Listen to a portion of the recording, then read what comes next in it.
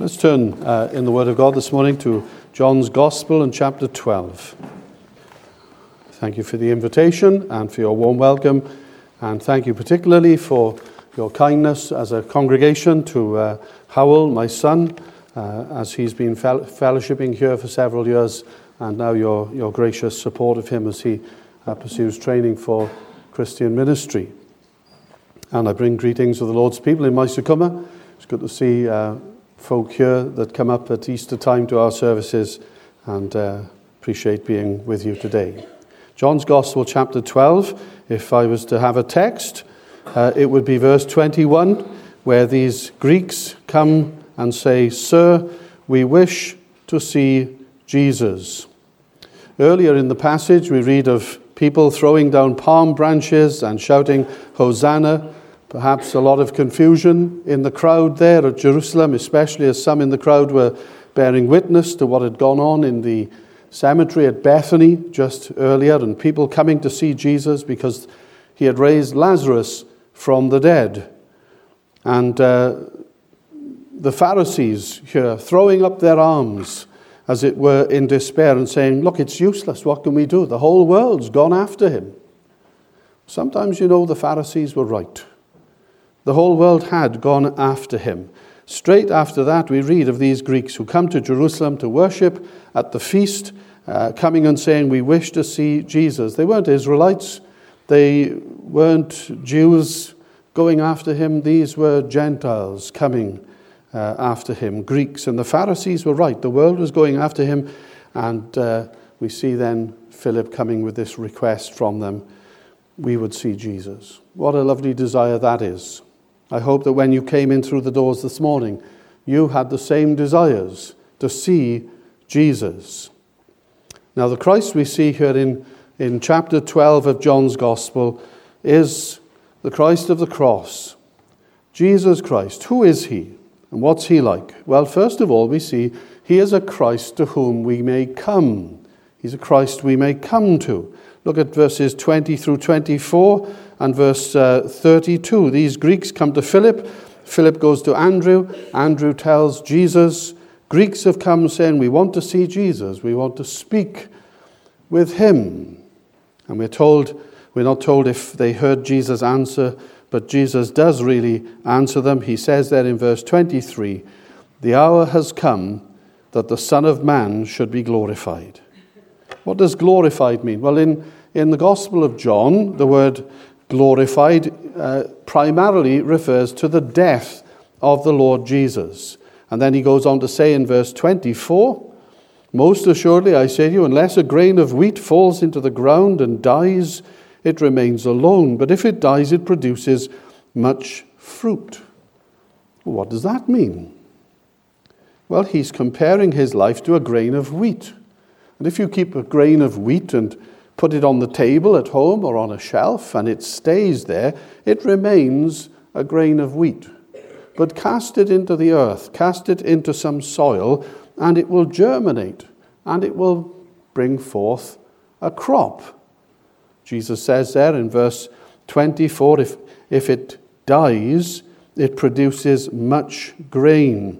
And Jesus is about to die. And if he dies, like a grain of wheat, says Jesus, then I shall bring forth much fruit.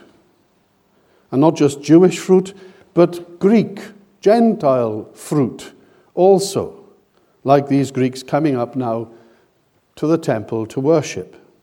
They'd come up to the temple to worship. It's likely that they were not converts to Judaism, but were attracted to Judaism. They're what the rest of the New Testament refers to as God-fearers.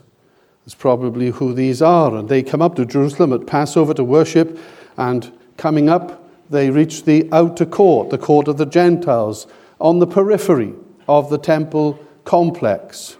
A little nearer to the heart of the temple was the court of women, that is, Israelite women. But then, when non-Jewish people came up to worship, they could get no closer than the court of the Gentiles, out there on the periphery. And separating the court of the Gentiles from the rest of the temple was a wall, and at every passing point through that wall was a notice, a death threat to anyone passing that point who was a Gentile. And it was a death threat that was upheld also by Rome. Now these Greeks, these non-Jews, coming up to Jerusalem, are coming to see Jesus. And perhaps the point of the question is to answer the question, is Jesus any different from Judaism? Will he only receive Israelites? Is he a Jewish Savior only? Or will he also have dealings with Gentiles, with Greeks? Can he be our Christ as well? Can we come to Jesus Christ? That's the question. They knew what it was like to go to the temple courts and to be able to approach only so far. On pain of death, they could go no further. But what about Jesus? Will Jesus receive Gentiles? And so Jesus says, when I die, I will bring forth much fruit, and not just Jewish fruit, but Gentile fruit also. And then he makes it clearer still in verse 32. And I, if I am lifted up from the earth, will draw all peoples to myself. What does that mean? Well, plainly, he doesn't mean, does he, every single individual. It's not all people without exception. But in this context of the Greeks coming and inquiring, asking about Jesus, in the context it means all without distinction. I will draw all kinds of people to me, he says. I will not just draw the Jews, God's Old Testament covenant people. I'll also draw Greeks, Gentiles to me. And notice one of the implications of what Jesus says here is that it is not that people will come on their own. People don't come to Jesus Christ on their own initiative. But he says, I will draw them. I draw them in my death to myself. There'll be an attractive power in the cross, he's saying to his disciples here. And I will make them willing to come. I'll draw all kinds of people to myself, to me. Not to the temple, not to religion, not to some code of ethics, but to myself. He's the center. They'll have communion with me. And I want to say today, we may come to Christ. Jesus didn't say, I am the barrier. He didn't say, I am the fence. He said, I am the door. And if he is drawing you, then come. Come to him. He receives all who come to him. The second thing we see here is a Christ who demands the ultimate sacrifice. In verses 25 and 26, Jesus goes on to say what his being the one who gives up his life, laying down his life in death, what that means for his disciples, for his followers. He says, he who loves his life will lose it. He who hates his life in this world will keep it for eternal life. The first part of verse 25 can be translated, the one who loves his life destroys it. That in the very process of loving our lives, of doing everything possible to preserve myself, to keep myself, to nurture myself, the very process will destroy me, he says.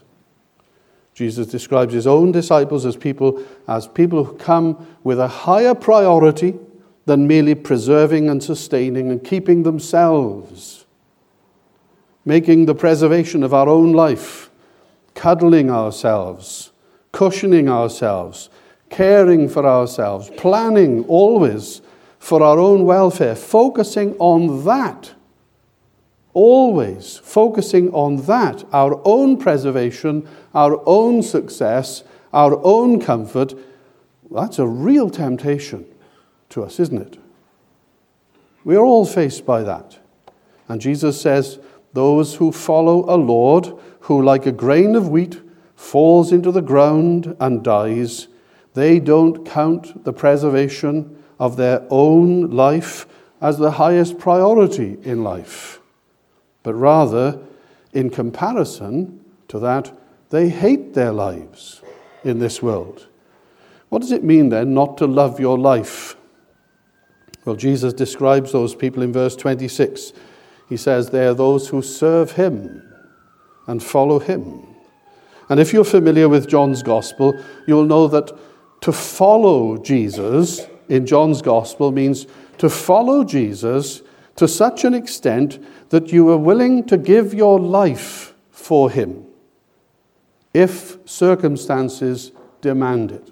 It is literally taking up a cross to follow him, and in the first century, you only took up a cross for one reason. You were following him to death. Now, whether it calls for that or not, this is a description of the people of Jesus. They serve him and they follow him, whatever that may eventually cost. And that means that they are people who don't have as the top priority in their life the preservation of their own life and the cosseting of themselves and the preserving of themselves. If they serve and follow Jesus, what matters most to them is what Jesus wants. That's all that matters to them. And that's a costly exercise. But notice in verse 26 that the Lord Jesus gives us a great incentive for this life. He says, if anyone serves me, let him follow me, and where I am, there my servant will be. If anyone serves me, him my Father will honor.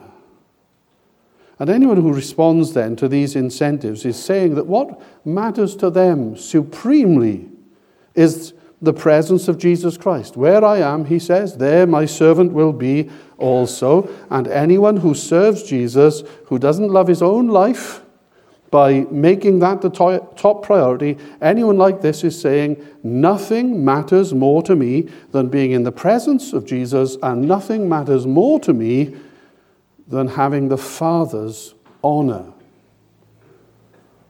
Not the backslapping, not the kudos that can come to us in the world, but having the honor that the Father gives.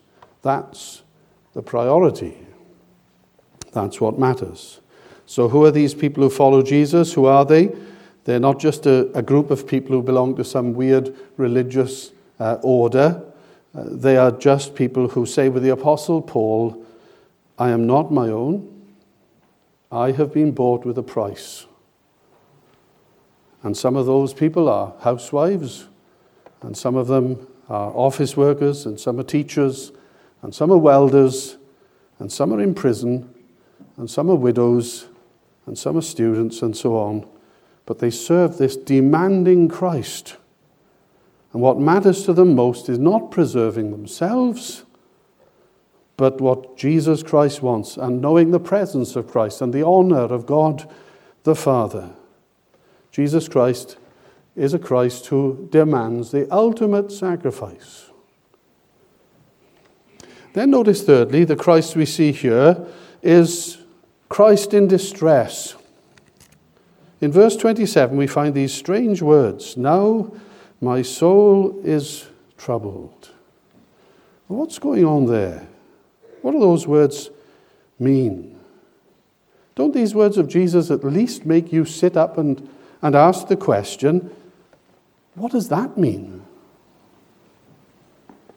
Here's one who John calls the Word, the one who has ever been in fellowship with the Father, a face-to-face fellowship with the Father, one who in his very nature is God, the one who said, all men must honor me as they honor my Father, the one who said, I and the Father are one.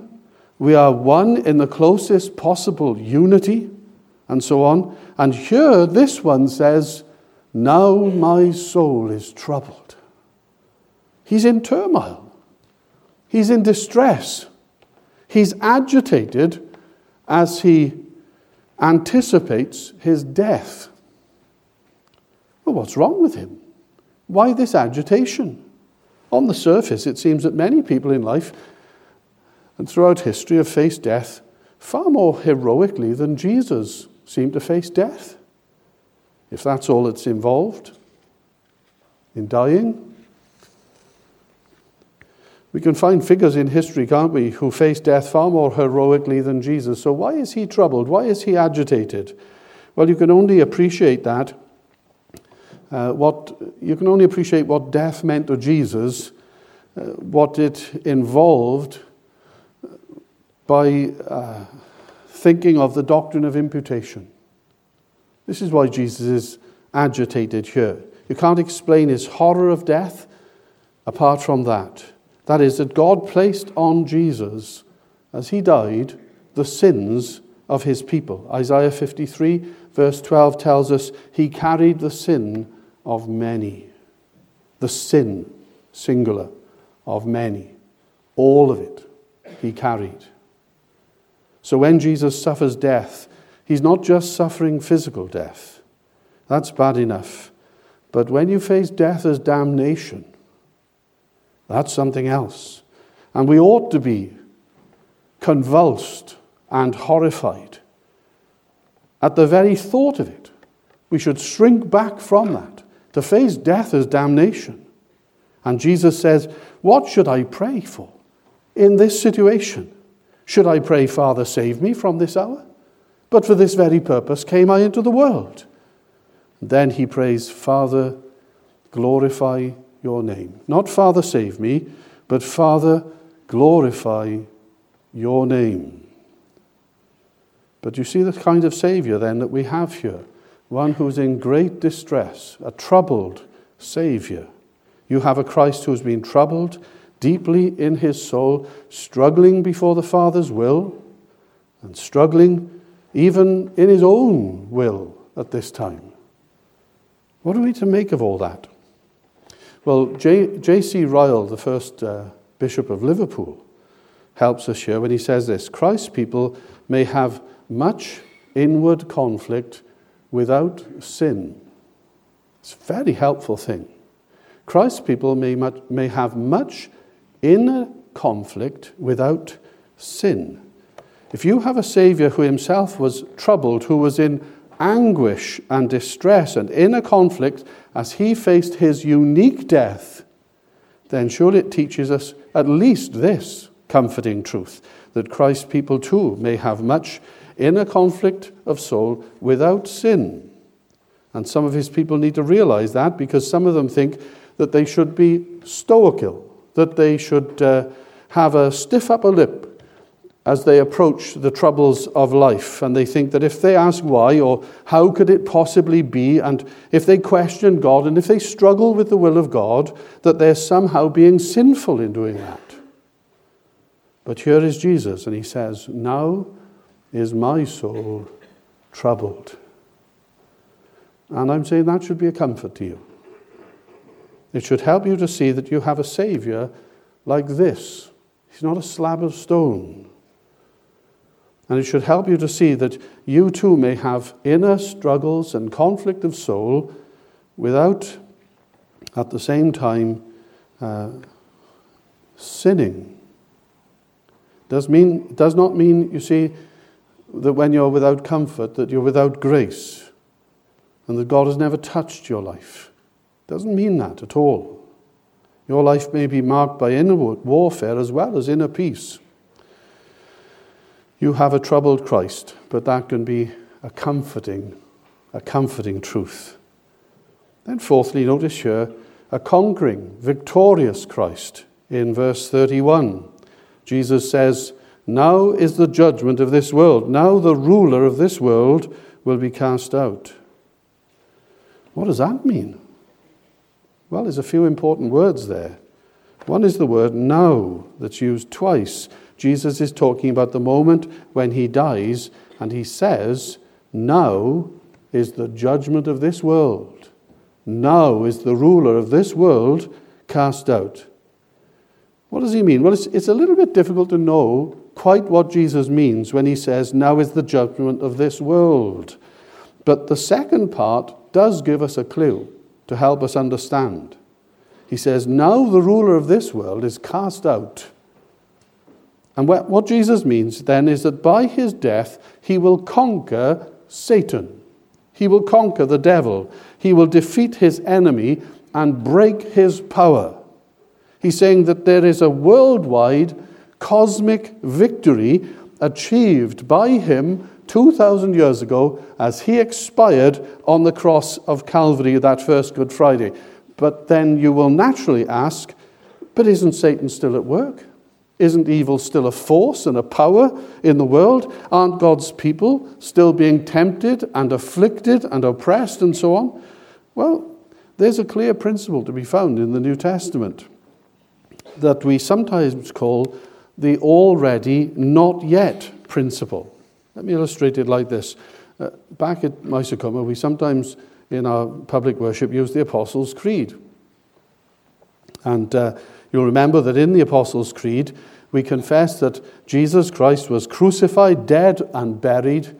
The third day, he rose again from the dead. He ascended into heaven and sits at the right hand of God the Father Almighty. That is already achieved. And it means that from his crucifixion to when he ascended to the right hand of God the Father, the place of supreme power and authority and rule in the universe, that Jesus has already conquered, that he already reigns as king, already reigning now in heaven. Well, what about the not yet then? Well, that comes next. From thence he shall come to judge the living and the dead. That's future. That's the second coming of the Lord Jesus. And how do we relate those things? Well, the point is that Jesus has already won the victory, but there's a final battle yet to come and to be fought. And you can win the war and still have battles to fight. In the West, in the Ardennes offensive, in the Second World War, and in the East, the Battle of Stalingrad, those two great engagements defeated the Nazi war machine. And though there were many battles fought after those two great offensives, there was really from that point on absolutely no possibility whatever of the Nazis being victorious. They were defeated. There were many battles still to be fought. And the New Testament tells us then that the decisive victory in which Jesus broke the back of Satan's power occurred at Calvary. That victory has been won. The ruler of this world has been cast out. That doesn't mean that he no longer has any influence in the world. But the victory has been won, and when Jesus comes again on the last day, that's just to be, as it were, a mopping up operation. We sometimes fear the man of sin and what the New Testament tells us about him. But never forget how that passage continues. Whom he shall destroy with the brightness of his coming and the word of his mouth. He will simply appear, and the majesty of Jesus Christ will destroy in that very moment, just his appearance, the man of sin. You have nothing to fear in that day. And what the world doesn't see today, Jesus exalted, Jesus ruling and reigning from the throne of the universe, in the last day will be made visible and imposed. It's already, and yet it's not yet. And what that means is that Satan may still tempt you, he may harass you and trouble you, evil may still be a problem for you.